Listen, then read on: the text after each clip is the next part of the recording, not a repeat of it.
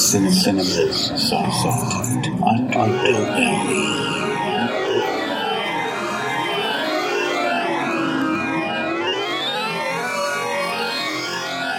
Hello everyone, welcome to another edition of Cinema's Soft Underbelly.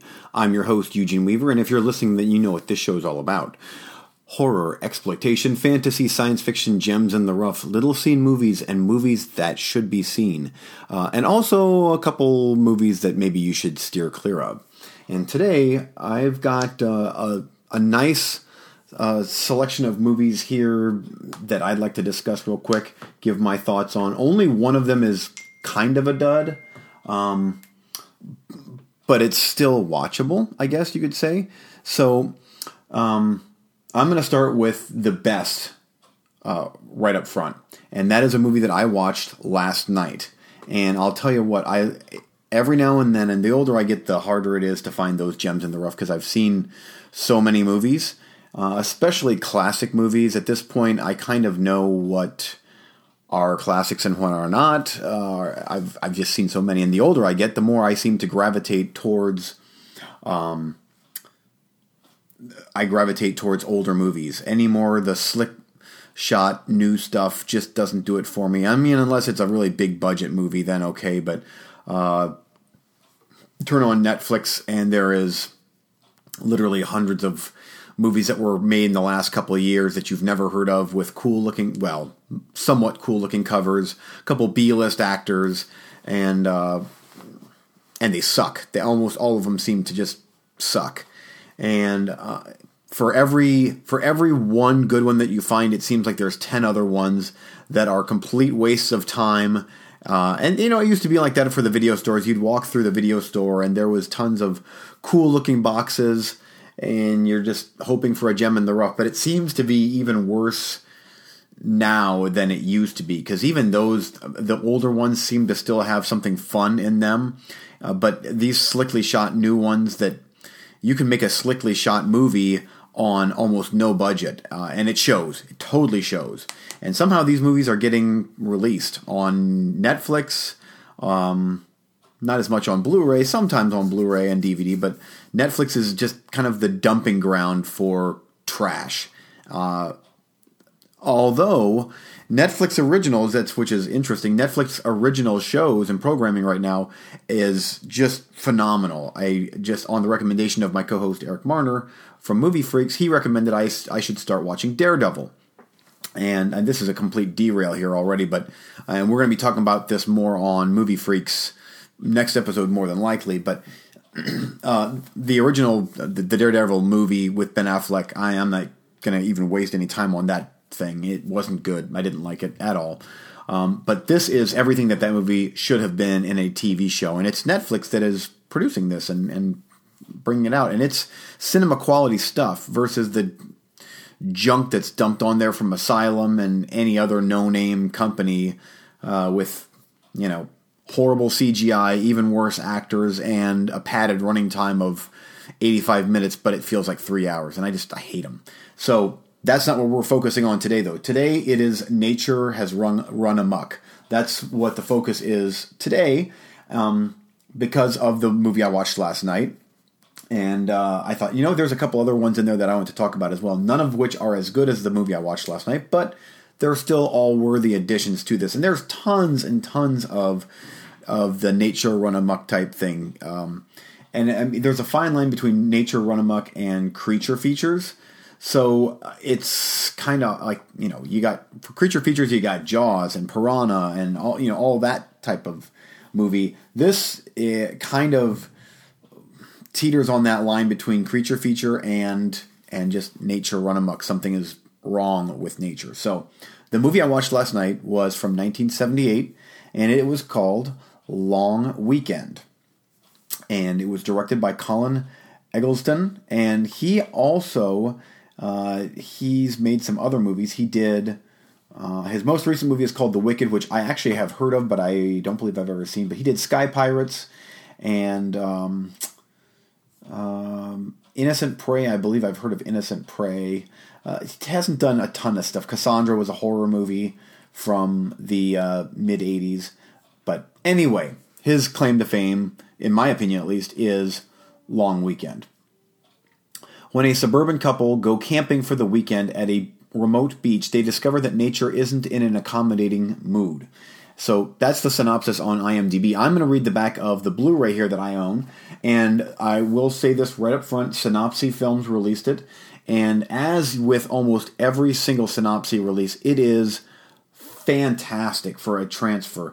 They have a way of doing transfers that retains the cinema feel of a movie, film-like feel of a movie, yet cleaning it up to make it look spectacular, especially for a movie that is obviously a fairly low-budget movie. I mean, this is essentially just a couple actors. So high marks for the fantastic transfer, and the sound is quite well as well. So the back of the movie here, the box of the Blu-ray, attempting to resurrect their failing marriage, Peter and Marcy, I think it's Marcy, yeah, set out on a camping trip to a deserted stretch of the Australian coastline, hoping a long weekend in the sunshine will help them patch their differences.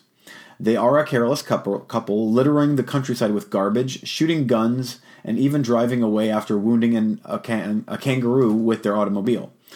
Their callous disregard for the environment soon becomes apparent when the animals start to seek revenge. And this may seem like it's big spoiler material here, but honestly, there's a lot more going on in this movie than the back of the box here. So, Marcy and Peter have proven themselves to be destroyers of nature. Will the animals allow them to leave, or will they too be destroyed? So, that's what the movie is about.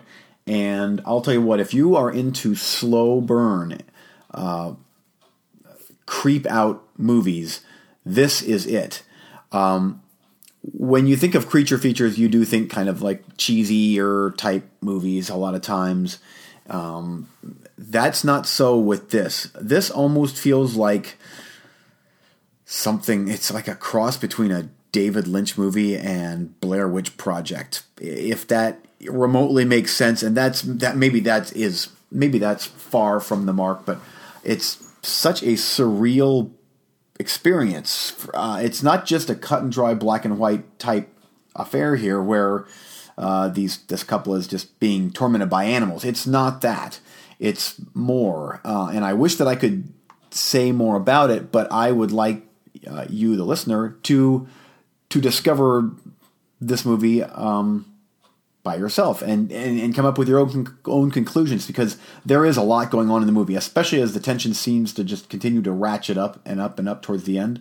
And maybe I'm reading more into it than I should, but I tell you what, for some reason, towards the end, it got creepier and creepier. And this is a lot of stuff during the daylight. I mean, there's creepy night scenes, but even during the daylight, the desolation and the loneliness, and just not quite sure what's going on is fantastic and just gives you this horribly uneasy feel. And I love it. I love that.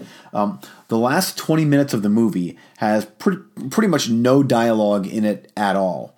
And again, even some minor things like that just drive that tension up to almost unbearable levels towards the end. And then the end is aha, gotcha type thing. And I think that's great. I think that slow burn, so often slow burn movies just seem to completely drop the ball towards the end with a good payoff. This, I thought, had a great payoff and made the movie. Because honestly, I wouldn't be giving this movie such high marks if it wouldn't be for the fact that last 20 minutes where there's no dialogue and the tension keeps getting ratcheted up more and more and more and more to this stunning finale. I wouldn't have liked the movie as much. But with that, coupled with what came before it, I'm like, okay, that was a solid movie. And some of the notes on IMDb, it's quite interesting to me. Despite winning numerous awards and being a success overseas, the film was a flop both critically and commercially in its home country of Australia. And I am surprised. And honestly, watching this last night, this does not have the feel of a quote unquote cheesy 70s movie. It doesn't. It has this almost nightmarish quality to it. Well made. It's not really, to me, it's not really like a grindhouse type movie. It's more very competently made. Acting is good. You really dislike this couple, but it's not like you hate them to where so often in horror movies you're like, oh, I hate that character, I want them to die. It's not like that in this movie. Even though they're doing things they shouldn't and you don't really like them, it's not a oh, I hate these characters, they're poorly written and poorly acted. It's not that at all. They're just a real human couple that's going through marriage things, and it makes sense, especially when strange things start to happen. How would you react? What would you do? Especially if you're with someone that you're at odds with. So anyway, some other notes here on IMDb is production shoot for this movie went for 4.5 weeks. And again, this is essentially two people. There's a couple other people towards the beginning in a little quirky little Australian bar. But honestly, the movie is carried by the two lead actors, and I'm quite impressed. They did a great job. In fact, I guess I always seem to butcher names, so I apologize right off the bat. But John Hargreaves is Peter, and Briony Bahitz is Marcy. If I pronounced the names right, great. I have a feeling I butchered them, but oh well, whatever. I don't care. Let's see here. A couple other notes. Cinematographer Vincent Morton said that the weather conditions while shooting the film were eerily cooperative. He said when the script would call for a scene with sunny skies, the weather would be beautiful. But as the intensity and strangeness of the script grew, the weather conditions would change to match the moody atmosphere of the scenes being filmed. Throughout the shoot, the weather always seemed to change to suit the scene that was being made. And I don't know why, but that just adds to the eeriness of the movie. So, anyway, I thought that was just very odd.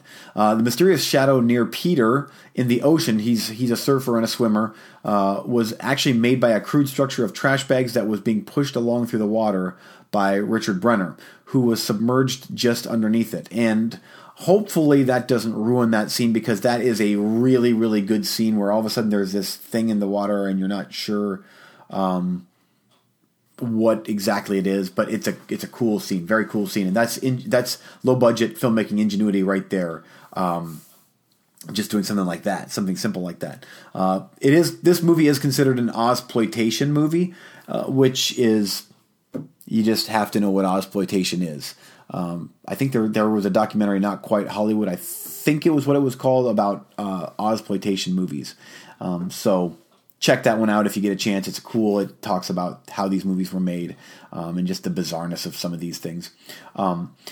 There is a remake, and I have not watched it yet. Jim Caviezel stars in it as the main protagonist, and it was made 30 years after the original, and from what I hear, it is very, very similar. It follows a lot of the same beats as the original, so it's not like one of those silly like Silent Night remakes to where they just take a name and change everything about it.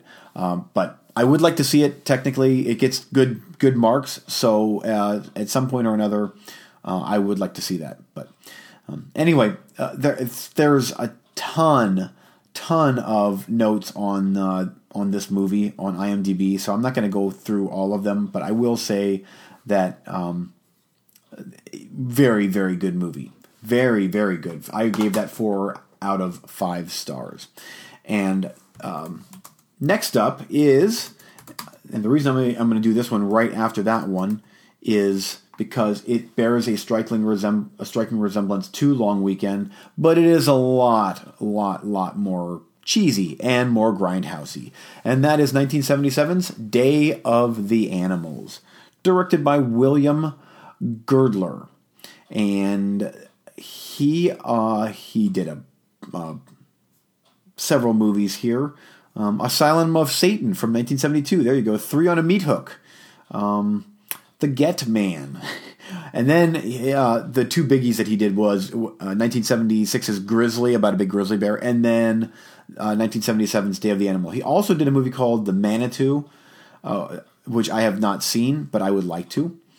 But right now I'm focusing on Day of the Animals. Christopher George and Leslie Nielsen are in this, as is Linda Day. So there you go. And I really like this movie. In fact, I've done so many of these episodes, I lose track of the movies that I've talked about. So I will say that there is a chance that I've already talked about this movie. And if so, oh well, I'm talking about it again. Christopher George is awesome. And here's why Christopher George is so cool. He was in City of the Living Dead, which is a Lucio Fulci movie, and The Exterminator, Enter the Ninja, which I've talked about, Graduation Day, and he was also in Grizzly. He's just been in a bunch of cool stuff. And then he was in a ton of TV shows back in the day. Dating all the way back to 1965. But I've always liked Christopher George's acting style. And in this one, he plays a good old boy cowboy type, which is odd because Leslie Nielsen, and it's that Leslie Nielsen, he's the villain in this, and he doesn't quite fit. You don't like him in it, so he does the role good enough, but he doesn't quite fit good in that role. I personally think that he would have done even better as the lead, and Christopher George would have been the guy causing all sorts of problems. So I'm going to read the back of the Blu-ray here, and this is from Scorpion Releasing, another great boutique label that has come out with tons of great movies, and they continue to do so. Some of their movies are not cheap, especially the limited edition ones, but highly recommend this company. This is another company where if they release it, even if the movie itself may not be that good, usually the features and the transfers are excellent, and this is no exception. Okay, so first off, the cover of the movie is just great. For centuries, they were hunted for bounty, fun, and food, and now it's their turn. And the cover is just 70s awesome. You just have to see it. The back of the Blu-ray here is, I'm going to read the back of it real quick here. Scientists warn that the depletion of the Earth's ozone layer is reaching critical levels, particularly in higher altitudes. How critical? Enough to unleash the vengeful wrath of the entire animal kingdom. No human is safe, particularly a group of nature-loving hikers, including Leslie Nielsen and Richard Jekyll from Grizzly, John Cedar from The Manitou, and Linda Day George from Pieces.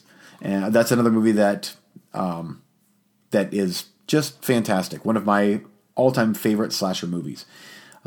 Led by their guide, Christopher George, who is constantly menaced by every conceivable mountain-dwelling creature. Dogs, rats, snakes, hawks, owls, mountain lions, and bears are out to send a clear message about carbon abuse. So, director William Girdler follows up his 76 hit film Grizzly with this echo-sensitive, nature-runs-amok thrill ride. Now see it from a brand new HD master. From the original IP to correct scope format for the first time anywhere in the world, and the isolated music track by famed composer Lalo Schifrin of Amityville Horror. So anyway, there you go. There's a couple good special features on here, but honestly, the real reason to watch the movie is the fact that the movie itself is just cool. It's cool not in the way that Long Weekend is cool. It's cool in a 70s drive-in sort of way, and that's exactly what this movie feels like. It feels like a drive-in movie, to where it should be all scratchy and people are throwing stuff at the screens and laughing, and everybody overacts or even underacts. Christopher George is a prime example of underacting in this, and Leslie Nielsen overacts to the hilt, to where it's like, really? This is... you're like a stage actor right now. It's comical watching him. But you know what? It adds to the enjoyment of this weird movie. It's a bit padded, but again, it has everything that you like. If you like 70s movies, it has everything in there that you enjoy with 70s movies. It is rated PG, but it's another one of those PG movies that you're kind of scratching your head like, really? This got a PG rating? It's kind of kind of rough for a PG movie. Definitely would have got a PG-13 today, but back then, movies, there was no PG-13, and movies just seemed to, some of these movies just seemed to get by. So anyway, I'm going to read a couple notes on the movie from IMDb. The grizzly bear that Leslie Nielsen fights is actually a North American cinnamon bear, which that's odd, but okay. But there is a big scene where Leslie Nielsen does take on a grizzly bear, and you have to see it to believe it. It's practical effects goodness and just in-camera trickery and editing tricks, and no CGI to be found here, folks, and I like that a lot. Anyway, besides acting on screen and being an animal trainer, Susan Blackline served as Linda Day George's stunt double for the film. And Linda Day George is, I do like her, and she was actually pretty good in this movie, but in Pieces, she is hysterical. And you just have, it's like she was purposely trying to be bad in Pieces. And of course, that's one of the charms of that movie is the hammy acting. And here she's not near as bad as in that one, but it's still... the film was sometimes mistaken as a sequel to Grizzly, mostly because it had basically the same plot, same director, production and distribution company, producer, and features Richard Jekyll and Christopher George, who appeared in Grizzly. There was a sequel made for Grizzly called Grizzly 2, The Concert, in 1987, but it never got properly completed and never released into theaters and home video DVD. A work print has surfaced of the film on the internet. That would be interesting to see that, especially from 1987. So we're in the heart of the 80s here, and I would guess that a work print of it is probably pretty shoddy looking. So anyway, this is interesting here too. Susan Blackline played the young swimmer who was the first victim to die at the beginning of Jaws. In this film, she plays the first victim to die as well. So she's a teenage girl in the beginning of Jaws that Jaws yanks down, and in here she is another victim of an animal attack. So I thought that was kind of interesting. But anyway, so if you go into this movie knowing what to expect, this is a fairly silly 70s movie with some overacting and lots of up-close shots of animals staring at the camera or animals growling and snarling, and then cut to scared 70s actors running and screaming. You get the idea, and you get the picture of what you're in store for. I like that. I thought it was cool, and it gets a thumbs up. So, next up is now this one here, I'm not going to lie, and I never lie to you guys. This one here is not a very good movie. However, it is watchable, especially in its Mystery Science Theater form, and that is Squirm. That's the way I've watched this movie for several years, actually, before I finally watched the real version of this, uncut, Jeff Lieberman's 1976 Worm movie. Now, Lieberman also did Blue Sunshine Just Before Dawn, which is a pretty decent movie. Code Red released that one, and there's a movie called Satan's Little Helper from 2004 that I may have watched a little bit of, but I don't really remember anything about it. But Squirm and Just Before Dawn are two of his bigger movies. This is an Arrow release, and so, of course, with Arrow, it is stocked to the gills with special features, with a booklet. It's new artwork, and the artwork on the cover makes this look like the coolest horror movie you've never seen. And then you watch the movie and you realize this is not Squirm. I mean, it's Squirm, but it's not what the cover is representing, and that's okay. It's whatever. But the summary for this movie, and I'm not going to spend quite as much time on this movie as I did Day of the Animals and Long Weekend, mainly because those are really good movies, and this is really not a good movie. At the beginning of the film, we learn from one of the characters that earthworms can be called to the surface with electricity, but somehow it turns them into vicious flesh eaters. Sure enough, a storm that night causes some power lines to break and touch the ground, drawing millions of man-eating worms out of the earth and into town, where they quickly start munching on the locals. Yay. Personally, I would pick J.P. Simon's Slugs from 1987, the director of Pieces. I would take that any day over this movie here, but I'm mainly focusing on 70s nature run amok type movies. And this one here still has that nature run amok type thing instead of just a creature feature, just because it's due to the electricity or whatever BS they're coming up with to say that worms are killing people. Budget was $470,000, which is adequate, I guess, for this type of thing. The main difference from this versus the Mystery Science Theater version is that there is some additional gore and maybe possibly a little nudity in this thing. The extra gore certainly does add to its charm, because there's a couple of pretty gross scenes that were not in the Mystery Science version. However, the Mystery Science version is hysterical because the acting in this movie is so bad, and it lends itself perfectly to Mystery Science Theater fodder. So I would advise, if you're a fan of the Mystery Science Theater version, do try to watch the legit version on Blu-ray. In fact, Scream Factory released that over here in the States. I chose to go with Arrow mainly because of the packaging and the special features in the booklet and all that good stuff. A couple notes here on IMDb.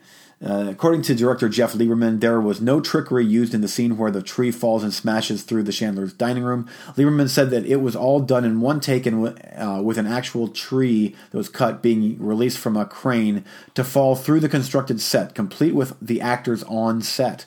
Several cameras were placed inside the set to capture the actors literally fleeing for their lives as the large tree landed within feet of them. Quite interesting if you really think about that people are risking their lives for this thing that is now a Mystery Science Theater classic. The inspiration for the film came from a childhood experiment between director Jeff Lieberman and his brother. One evening, the two hooked up a train transformer to wet soil and used the electricity to drive hundreds of worms out of the ground. Young Lieberman noticed that the worms tried to get away from the glare of the flashlight that the boys were using to see because worms are light sensitive. This became the scientific basis behind the film, and the story of the experiment is retold by the character of Roger Grimes. Another cool thing, and this is old school camera trickery here, the shot of the worms pouring out of the living room ceiling was actually a reverse shot. The camera was turned upside down and filmed live worms being dropped onto a floor. That was a mock-up of the ceiling. When the footage was reversed, it appeared as if the worms fell from a hole in the ceiling. And it works quite well. You can kind of tell that something's not quite right with the scene, but it does work well for an older type movie. Director Jeff Lieberman did cite Alfred Hitchcock's The Birds as the film's biggest influence, and I can see that, but this is just cheesy. It's so cheesy, and the acting is so bad, especially the main star of the movie is just terrible. But in a lovable sort of way. You can't hate him. Don Scardino, I believe is his name. He was ouch in this movie. Now, he does have a bunch of... he's a director now, actually. But he's got a bunch of other credits to his name. But it's funny, he directed the incredible Burt Wonderstone with Jim Carrey in it, which is just odd. But anyway, so the movie itself is average, but you should watch it if you're a fan of the Mystery Science Theater version. And it does fall into the nature run amok. And that is going to do it. I had one more, but I'll save that for another time because this is a really fun subject to talk about because there's so many different nature run amok movies. So that's going to wrap up my show. The first two, Gems in the Rough. Squirm is not, but you should still check it out because it fits Soft Underbelly for sure. You can get a hold of me at eugene-weaver@hotmail.com for any questions, comments, concerns, movies I should watch, movies I should avoid, all that good stuff. And make sure to tune into Movie Freaks, the other show that I co-host with Eric Marner. And we have all sorts of fun over there and glasses clinking with ice and booze, and it's a blast, and we have a great time. So listen to that. And, of course, our friends at Cinema Sidekicks. They handle all of the newer stuff. Every now and then there might be a new movie that I talk about on my show, rarely. And then they're a little bit more on Movie Freaks, but mainly I leave it to them to give us the goods on what to watch and what not to watch in the world of big budget new releases and all that good stuff. So tune into their show. they're both on iTunes, just like myself here. So that's going to do it for me today. Stay tuned for more creature features / Nature Run Amok in a future episode. And again, thanks for listening.